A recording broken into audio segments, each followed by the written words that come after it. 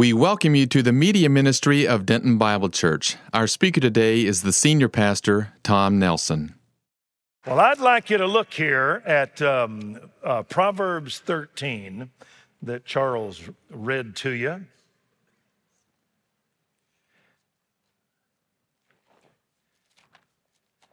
And let me just give you a kind of a intro as to what this text is about. I had a fellow a number of weeks ago share a story with me. He said, my family and I, when we travel, we take Denton Bible, you remember CDs? Yeah. He said, we take CDs with us, and we listen to them. And so he said, whenever we go to any place, all the family will pile in, we head off and we put on Denton Bible, and we hear the voice of Charles Stolfus. Welcome to the media ministry of Denton Bible Church. The pastor is Tom Nelson. So we'll listen to that, and then we may go out the next day and we'll put on another CD. Welcome to the tape ministry of Denton Bible Church. The minister is Tom Nelson. So we'll listen to this, all of our family. And we've been doing it for years. And he said, I want you to know, we went out west a while back, and we pulled, he said, into a place and went out and get something to eat. And as we were sitting there, he said, I have a son who's special needs. He is autistic, kind of a high-functioning autistic child. And I said to him, my boy, I said, you want to lead us in a word of prayer? He said, yep. And so we bowed, and he prayed. Welcome to the ministry of Denton Bible Church. The pastor this morning is Tom Nelson. Amen.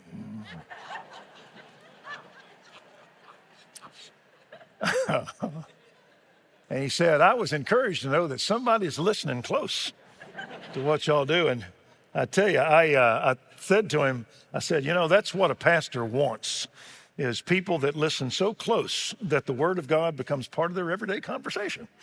And I said, that's your boy. Well, that's kind of what this text is about, is the total integration of life by the Bible. And so pick it up here in verse 16 of chapter 13, a very obvious kind of a statement. This text here doesn't give you a lot of direction for a holy life, simply. It lets you identify with the eyes of God those that are doing it right and those that are doing it wrong. Let me ask you, in our culture, can you see two people side by side, one a great follower of God through his son, Jesus Christ, and another who scorns all manner of truth? Can you look at them side by side and our culture immediately pick out who's the good guy? You really can't. That's how come you get votes that are 51-49, all right? Sometimes you can't. You've got to have the eyes of God, because good guys show up later on to be blessed. Bad guys show up later on to be cursed. So you need time. But the eyes of God can help you, it can help you nip it in the bud before you get there. It can show you who's who. And so in verse 16, it says, every prudent man acts with knowledge. Prudence is a term that means moral discretion. It used to be a great title that you would name a kid. It came to be the same today as a goody-goody. And so, matter of fact, a lot of the Puritans would name their daughters Prudence. And it means that a prude is not considered a compliment today, but it used to be. A prude is somebody that has a sense that that is wrong and that is right, and I will choose the right way. All right? And so every prudent man is prudent because he acts with knowledge. Now, what do you think the knowledge is it's talking about? It's talking about the Bible. That before that man or that woman says it or does it or reacts to it, they, like Paul said, how did he say it? Do not be conformed to this world, but be transformed by the renewing of your mind, that you may judge what the will of God is, that which is good and pleasing and perfect or biblical.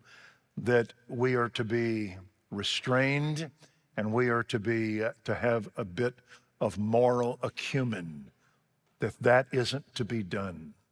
All right? That's what it means to be prudent.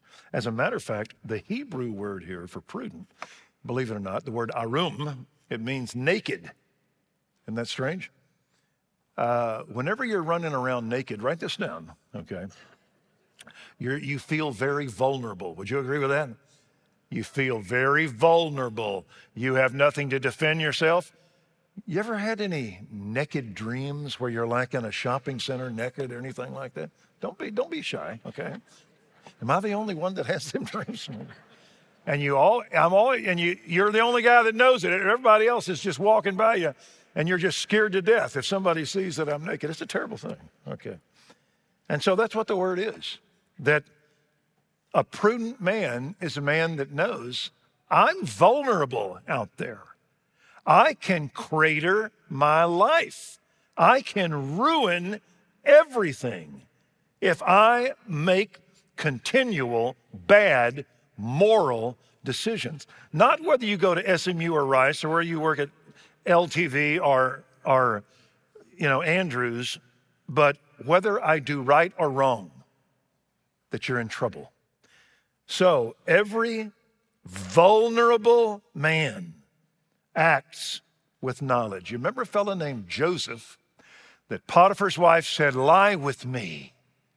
And Joseph said, "How can I do this great sin against God? No, I will not." Question, did the house of Potiphar, were they believers in monotheism and the one true God? No, they were not. Joseph didn't care. This is the right way. Does my culture believe in adultery? Pretty much, but I'm not going to do that. That's why whenever we dedicate these kids, I told the first group of kids, I said, the kids weren't listening, but the parents that were right here. I said, you better teach those kids how to rebel. You dig? In the day that we're in, the culture will not raise you. You better teach them to rebel and to go with God.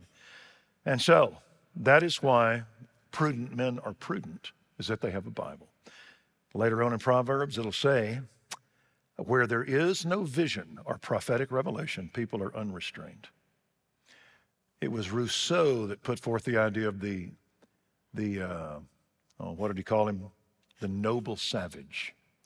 That he felt that the problems with men were the rules of society, the rules of sexuality, and the rules fostered by the church.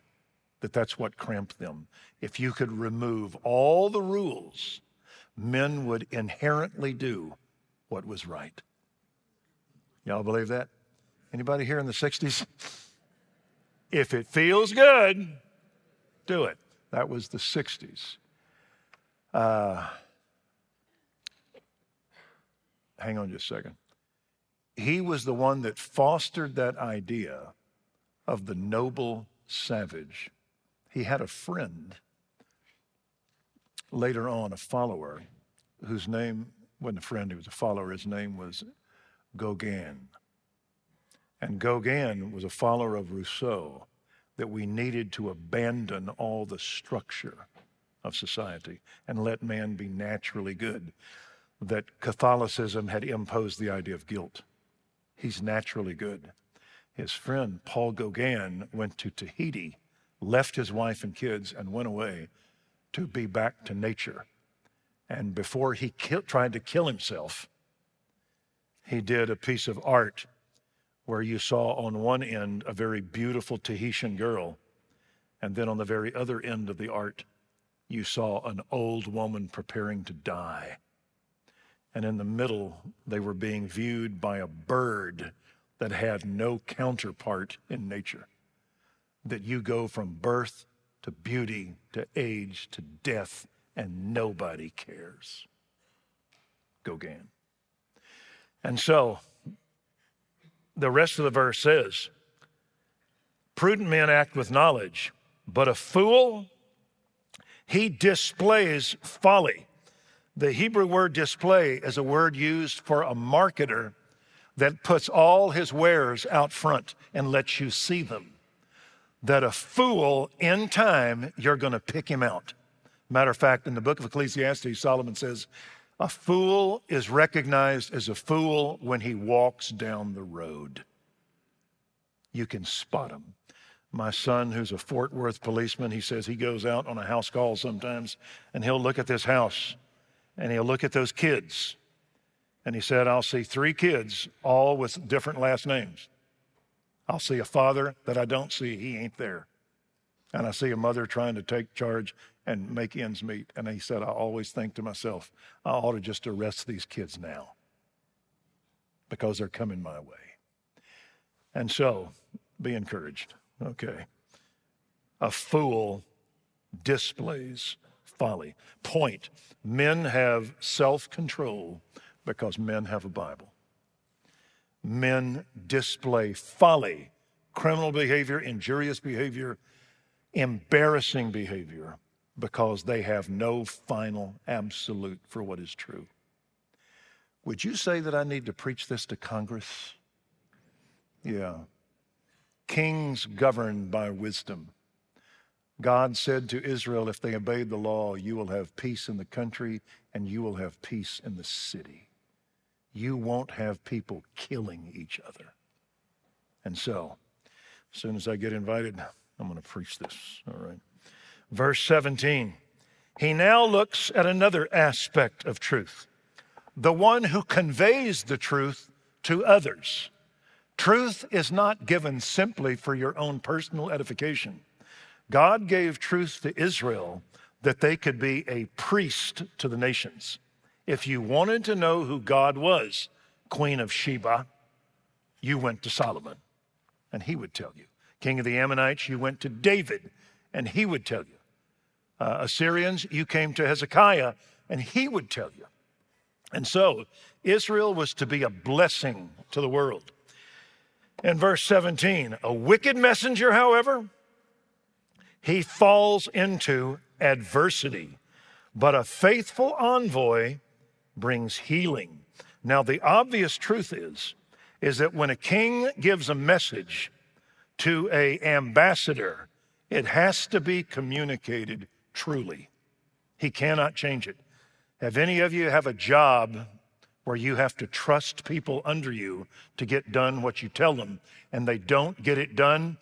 It says, like smoke to the eyes and vinegar to the teeth is the fool that miscommunicates a message. When you trust somebody and they drop the ball on you. Well, that's the obvious deal here. Whenever a king gives a message, it better not have a wicked messenger that misinterprets that message. There was a fellow back in the Revolutionary War that was one of the finest generals we had, fought at the Battle of Ticonderoga, was elevated by Washington, one of Washington's closest guys. His name was Benedict Arnold. And Benedict felt that he wasn't given the praise he should have been, and he wasn't given the financial remuneration he felt was promised him. And he also had a nagging wife, but I'll move on about that.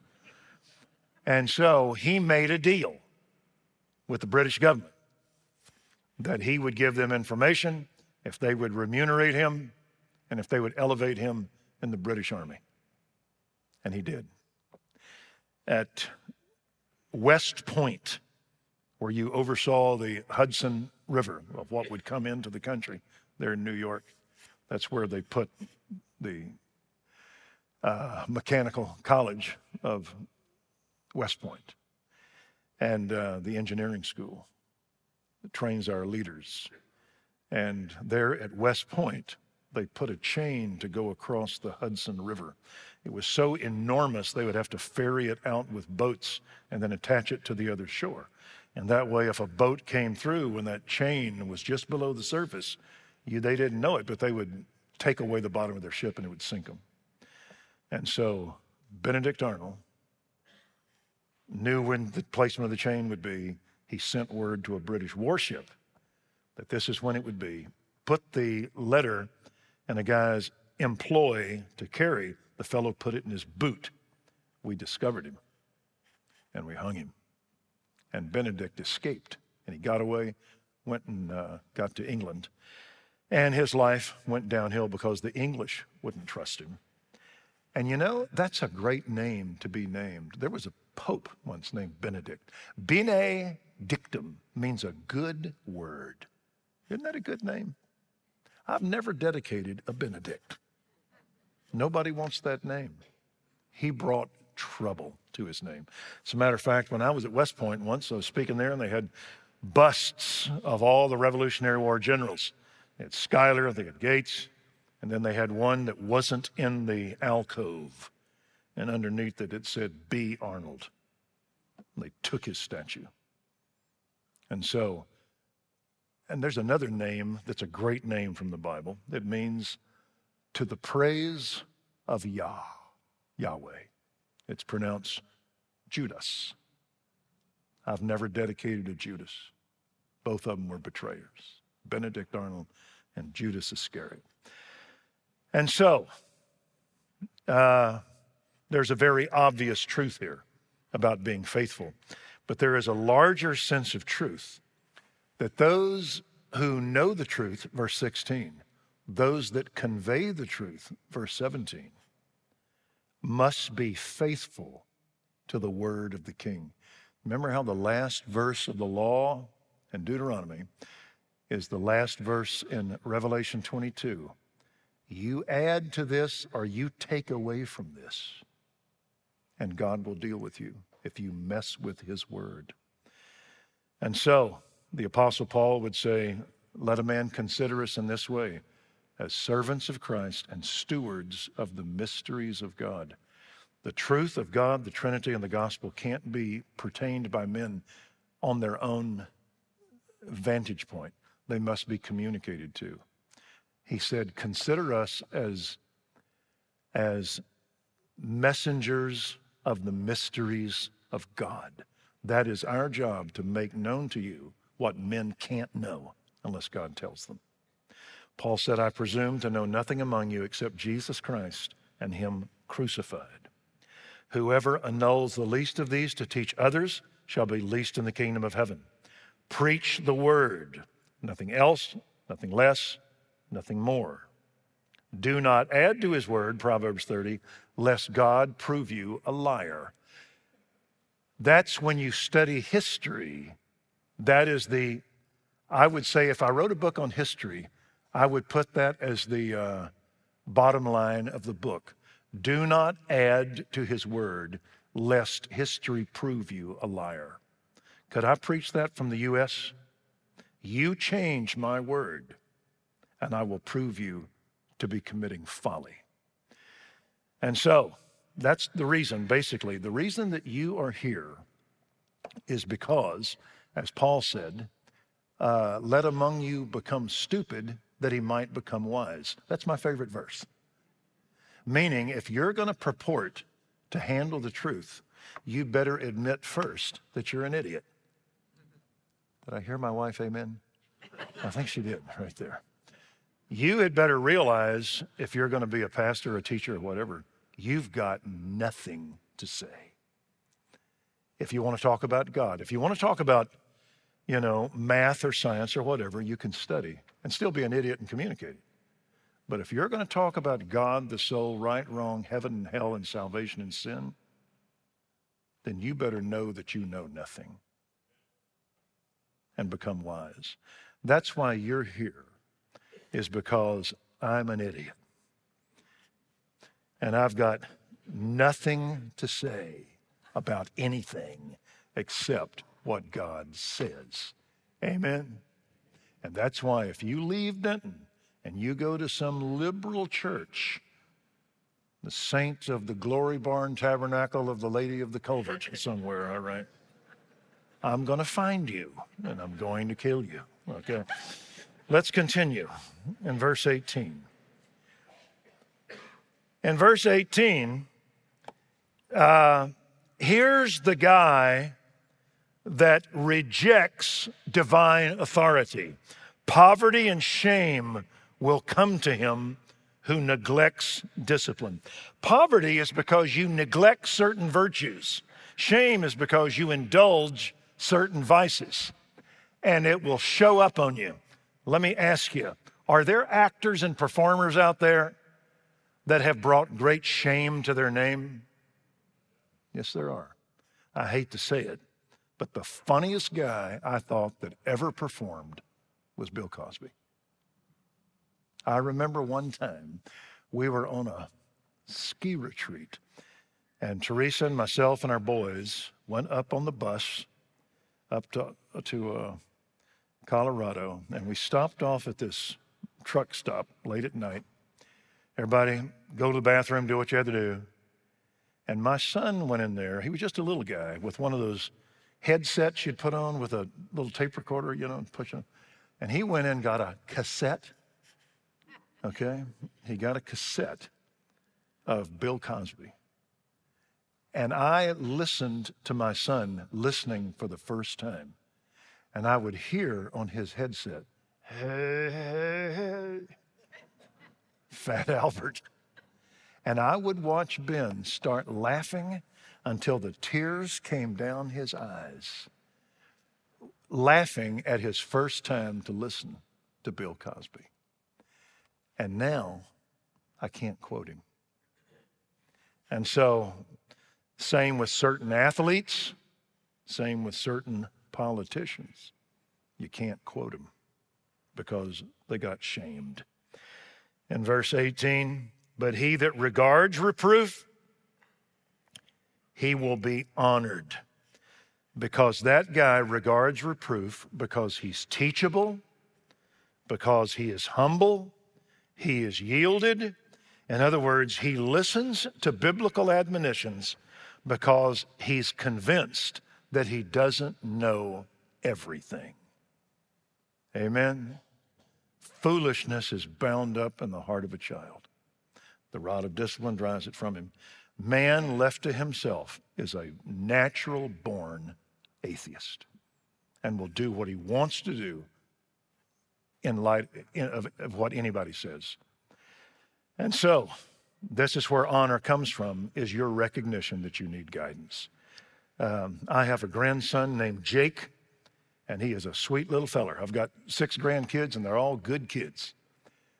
This one is down in Keller, and his teacher has sent my son John and his wife Jenny at times just little notices about Jake. And the first time she sent one, she said we were playing something like musical chairs where all the kids were going around walking, and Jake's best buddy got a stomach ache and had to sit out and sit along the wall. And she said Jake peeled off and just went and sat beside him. And she let us know about that. She said, I want you to know, this kid did that. She was proud of that. Was Jake good in math? No, Nelson is good in math, okay?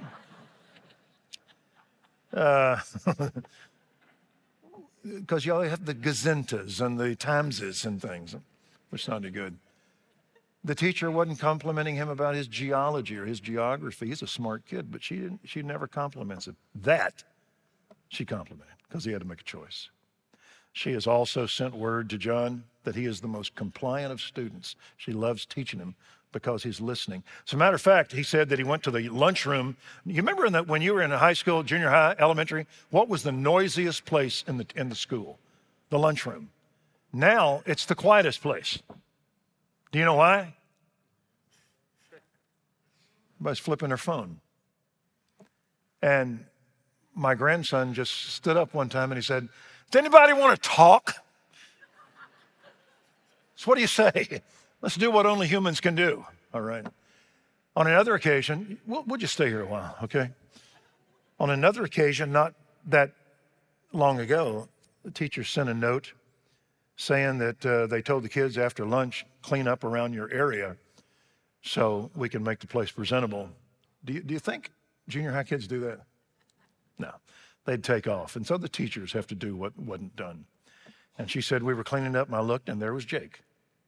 And he was with all the teachers and he's working, picking up stuff, putting it in the trash. No one asked him. No one said anything. He picked up his table and then he would pick up everybody else's. And so she sent word. This is who that kid is. I think God delights in the same things. The Bible says Jesus continued in wisdom and in stature and in favor with God and men. Everybody was talking. Have you seen Jesus Josephson? That would have been his name. All right. Jesus, son of Joseph. Have you seen that boy? Man, that's something. Well, keep looking here in verse 19. Here's why a person will discipline themselves, because desire realized is sweet to the soul. The reason a guy will discipline himself and say no and say yes is because there is something glorious in front of him that he wants that he doesn't have. And that's why he will say no. When I was young, I told you last week, the biggest thing was you could get to college. None of us could get to college. You had to work at doing something. My deal was football, and I worked, and I got a scholarship. There were only about 30 of us got scholarships, and there probably weren't 10 of us that graduated. And remember, I graduated last. Remember that story? Okay. And I graduated. It was sweet because no one had done that, and I had to work like crazy to get that done. When I went to Dallas Seminary, I lost my grandfather. I lost my father while I was there. Lost the job I had at the church I was at, helped to start Denton Bible. We bought a house. We had our second son born. What's his name? John. And I had to drive 100 miles round trip every day for 5 summers. And I got it done. And it was sweet just to get that done. I ran the Dallas White Rock Marathon. You ever done that? 26 miles, 385 yards. I wanted to finish. I wanted not to die. And I wanted to finish under 4 hours, and I did. I remember because at about mile 22, you have what's called the bear that gets on your back, and you're carrying something, all right? And you see your life. You see yourself as a little boy. Then you see yourself as an older boy. Your life flashes before you. And about the last mile, I'm turning the corner. And they've got this Highland bagpiper out playing Amazing Grace. I thought I was dead. But I wasn't. And I continued, and there was my wife, my kids, old Mel was there, and it was sweet. So if you go in my office, I've got my finishing deal up in 358, the White Rock Marathon. And that's the way life is. It is sweet to have something that you don't naturally have, and you do whatever you can to get it. I remember when we started Denton Bible, we raised money to buy 3.4 acres this way. And it was so overgrown with briars and hackberries that we would get out at 8 o'clock to 12 o'clock, and the men would cut them down, put them on a flatbed, take it to the dump, and dump it. And we slowly and surely got that thing cleared. And then we got the money together, and I can go to the Summerall Center and show you every spot in that place where I knew who was putting the brick down, the insulation down. I can show you where me and Jim Hill, are you in here, Hill? I think he goes to a Lutheran church. Okay. But we put up a piece of sheetrock at an angle, and we put 37 pounds of nails in that thing. And I can tell you where we were. And up on the top floor, me and Robert Enzi, where we put in a piece of sheetrock, where we had to mud out this one down here, and we got it done. And it was a sweet deal. And whenever I'm at my office over at Sonic, okay, and I look across the street and I go from the Summerall all the way down to here, I can tell you everything that got done. And I always think it was worth it. Amen. It was worth it to do something that was bigger than we were. And so he says that in verse 19. Desire, realize, is sweet, but to a fool, to want something that he has to sacrifice, it's an abomination. If you want to make your marriage good, you as a man are going to have to be a listener. You're going to have to be gentle. You're going to have to be a servant. Wife, you're going to have to be respectful. Now that's the price. If you want a kid that is going to be normal or have a chance to be normal, you're going to have to do this, and the kid's going to have to see that. You ever seen that verse in Proverbs that says, better is a plate of vegetables and a house of peace than a fattened ox and a house of strife. I'm not going to have you raise your hand if you grew up in a house of strife. But if you did, the chances are that if you were a guy, you were waiting to turn 16 to get a license and get out of there. And if you were a girl, you were waiting for that guy at 16 with his license to come pick you up and get out of there. And so you're going to have to be, as a Christian parent, if you treat your mate lovingly in front of your kids, you can almost violate every other principle of child rearing and get away with it. But if you and your wife and mate are openly cutting, caustic, and the kids are itching to get out of that house to get some peace, I don't care how you homeschool them, how you do everything. The kid's going to just itching to get out of there and live a life that's different from yours. And so there's a price to be paid. To a fool, he's not about to pay that price. He's kind of like Esau, that he will sell his birthright for a single meal. Spirituality means nothing to him. He'll do it. And so there's a price to be paid. And if you'll look there in verse 20, this is interesting. He that walks with wise men will be wise. The companion of fools will suffer harm. When you're going to do verse 16 through verse 19, you're going to collect to yourself people just like you. Is that true? You're going to collect people just like you. Paul to the Corinthians, be not deceived. Bad company corrupts good morals. Or as Hayden Fry used to say to us at North Texas State University, when you sleep in the sewer, you're going to smell like, fill in as you want right there. You're going to smell like a sewer. You run with those that you love, and you're going to collect a crowd around you of a certain kind of people. Well, if you summarize this text, here's what it said in verse 16. A man that is going to be morally excellent is going to have to be a man of the Bible. Number two, that man is going to have to be a man of faithfulness to God, that he will not change the message. Number three, it has to be a man who is teachable.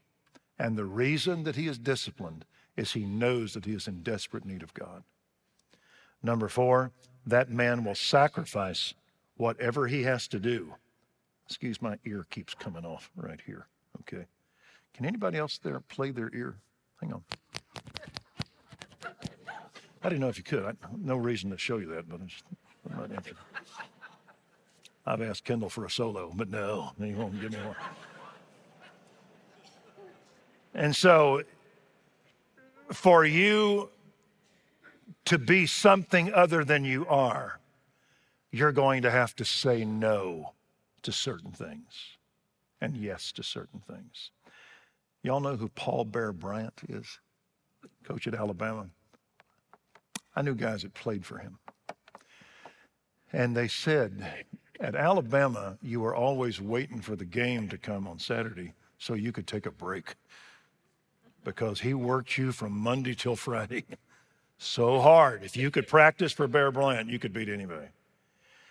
Bear Bryant was an old World War II infantryman in New Guinea, from Morro Bottom, Arkansas, outside Fordyce, Arkansas.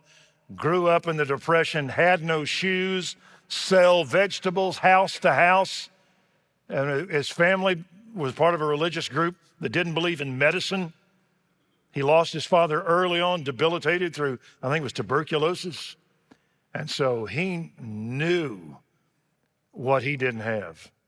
And when he found out you could actually get to college through football, he went and played for Alabama, got a scholarship, played college, went to coach college.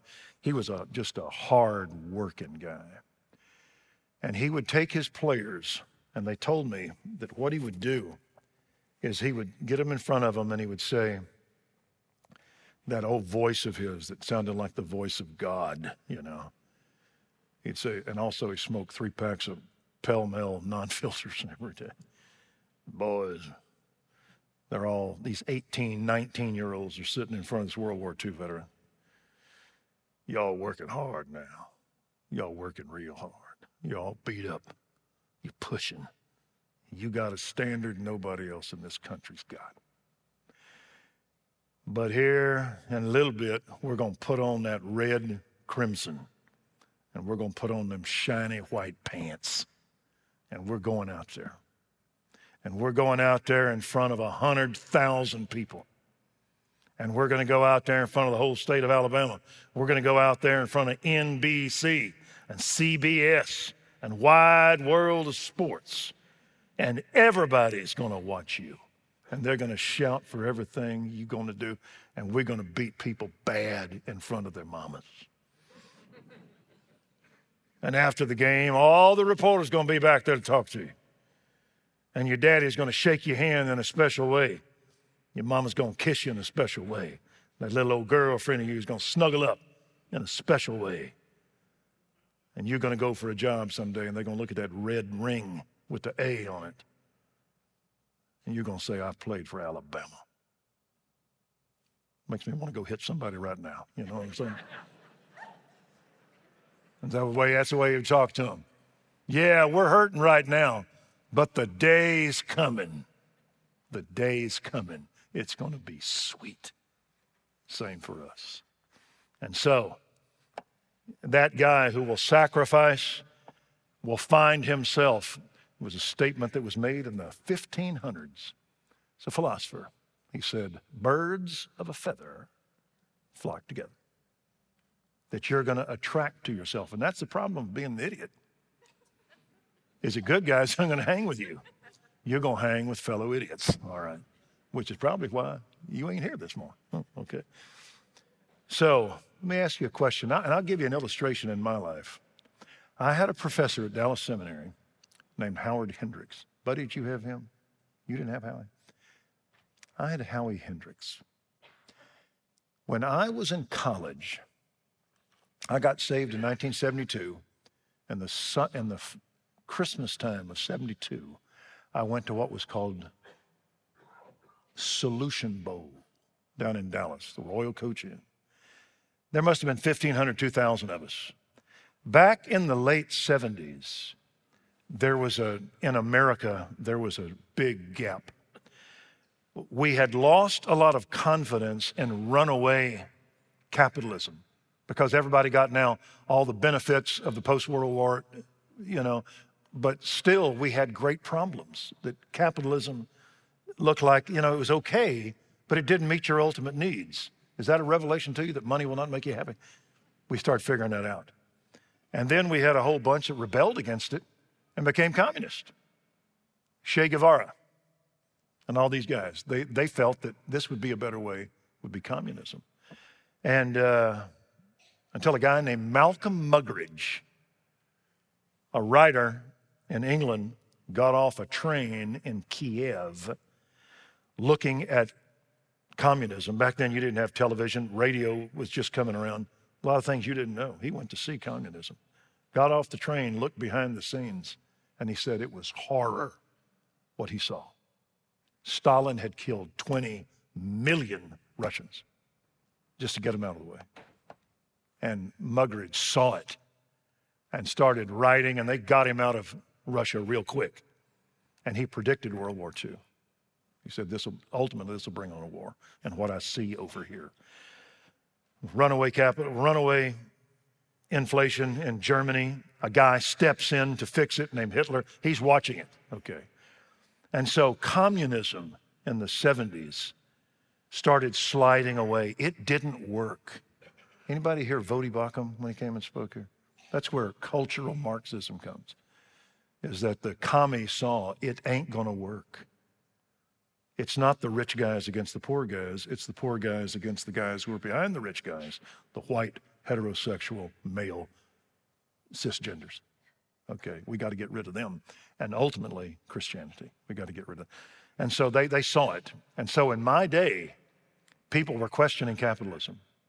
In my day, they were questioning communism. Guys were looking to be communist, and that wasn't working. And so we tried drugs. not drugs for recreational use, but drugs for philosophic purpose. Maybe you could have a cosmic consciousness and you could know what no one else could know. It's kind of substitute for God in the Bible was mescaline, all right? And it failed us. All it did was it brought brain damage. And during that time, we had what was called the Jesus Revolution, that money, commies, drugs didn't work. And you started seeing college students turn to Christ in great amounts. And I was one of those. And we went to a deal called Solution Bowl. And it meant that we've got the only means to save the world or improve it. You can't change the world because you can't change men. In Christ, you're not told to change the world. You're told to change men. And Christ can do it. Amen. Nobody else can let you be born again and have a mulligan. You can do over through Christ. And so my generation responded enormously in what was called the Jesus Revolution. And so we all showed up at the Royal Coach Inn. And we had a guy for Campus Crusade that got up to speak named Howie Hendricks. Howie was 5'5", maybe, bald-headed, black horn-rimmed glasses, thick. He kind of looked like a large turtle in a lot of ways. All right. Matter of fact, I remember him saying once to a group of pastors that are at the seminary, he said, "Boys, you smell above New York, from the north." They called him Philly. "There's going to be a day a woman's going to come into your study and tell you you're the finest, studliest thing she's ever seen." And he goes, "They say it to me too." Howie. But I went to this conference, and I sat there with 2,000 other guys, and sitting in the mid-back, and I watched him. Now, I grew up in a matriarchal family, even though we had 4 boys and Daddy. Our mother was Douglas MacArthur, basically. And so it was a matriarchal family. My mother's family was a matriarchal family. And the only men I had seen were pretty profane. They were coaches, all right. I had never seen a man of God. Christianity was a woman's sport to me. And I sat there and I watched this guy walk out there. And he was not physically impressive, but man, he took charge. He never raised his voice. He never moved from behind the pulpit.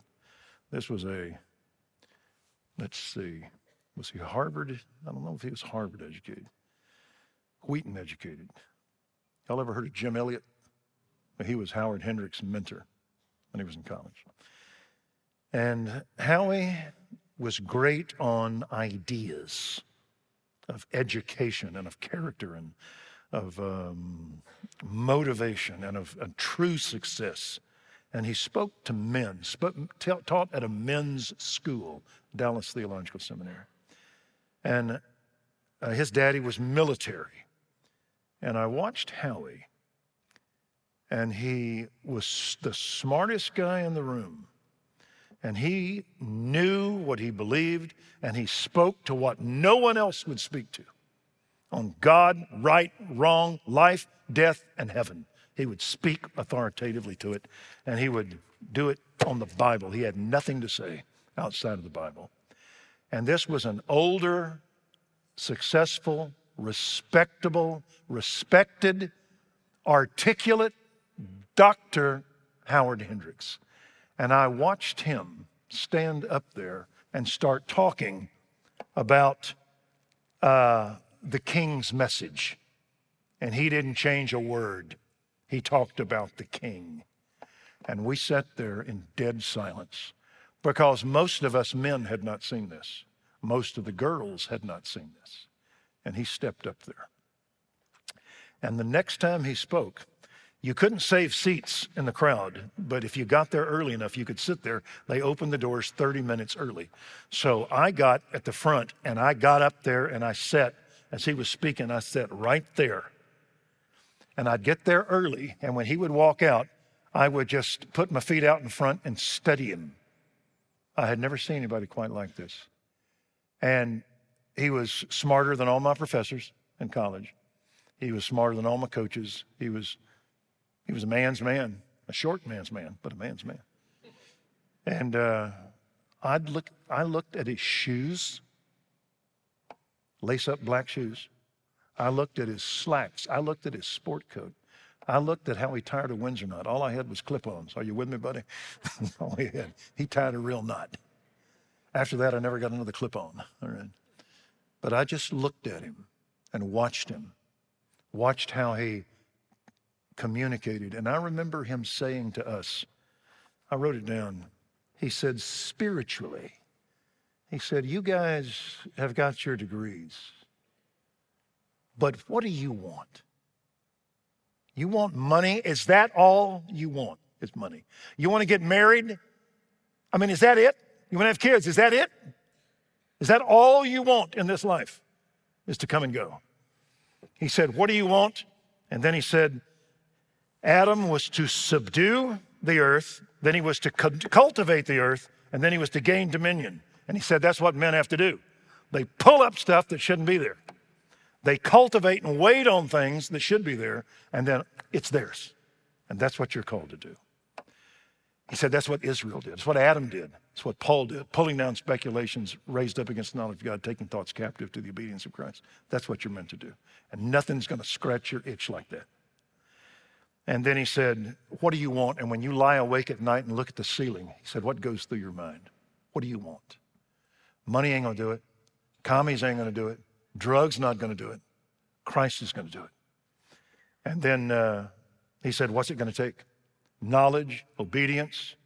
It's going to take proven character for you to be able, and I remember him saying this was the ultimate thing you could do, is to sit across a table from somebody that doesn't know, and you know what they have to know, and you communicate it to them with integrity. He said, you do that, and you will never go beyond that in satisfaction. He said, you will get paid nothing, and you don't need to get paid. You can do it to anybody. And he said, you will never be out of a job, ever. And that's when I would turn around when he was speaking and look behind me, just from my chair, and I would see these college students, the most arrogant human beings in Western civilization, and they were like this. And they were all thinking what I was. If this ain't true, it ought to be. I hope it is. And that's when I said, that's what I want to do. Right after that, I started student teaching at Louisville High School. And I said, that's what I want to do. I didn't have any ideas of being a pastor. All right, I wanted to go for the big money and be a coach. But I didn't care what I did for a living. And I remember him saying that. It don't matter what you do for a living. Go make your money. Be honest. Make all you can with what you got. And then turn around and make an impact. And I said, that's what I want to do. I want to get over coffee with guys that don't know what I do know and invest my life in them. And I remember the thought going through my mind, I can fail at that. If I fail at that, that's okay. I don't want to succeed anyplace else. I'll fail at that. Amen? Isn't it great to be saved? Thank you, Father, for the epistemological morass that we escaped of lying there and thinking, why am I here? Why am I going to college? Why am I making this money? Why am I getting married? Where do these kids come from? What am I supposed to do with them? We know why we're here. For not one of us, Jesus said, lives for himself, and not one dies for himself. If we live for the Lord. If we die for the Lord. So then whether we'll ever die, we are the Lord's. Because in some day, every knee will bow and every tongue will confess. And we have been given the privilege now of confessing with our mouth the Lord Jesus and bowing before him. And that we can turn around as Andrew went and got Peter, as Philip went and got Nathaniel, as Jesus went and got the woman at the well, that we can go get people. As Paul can walk into Athens and say, y'all listen up. As he can walk into a seminary and say, brethren, listen to me. That we've got something to say. Pray for the guys I've seen at the gym that I talked to over a bench press. Talk to the guys, the waitresses at Cracker Barrel I've been able to visit with. Pray for the girls at Sonic. Give me my cold drink. Pray for them. Pray for the kids that my kids talk to. What a privilege. Sustain us until you call us home or until we go there. And Father, we'll ask all of this in Jesus' name. Amen.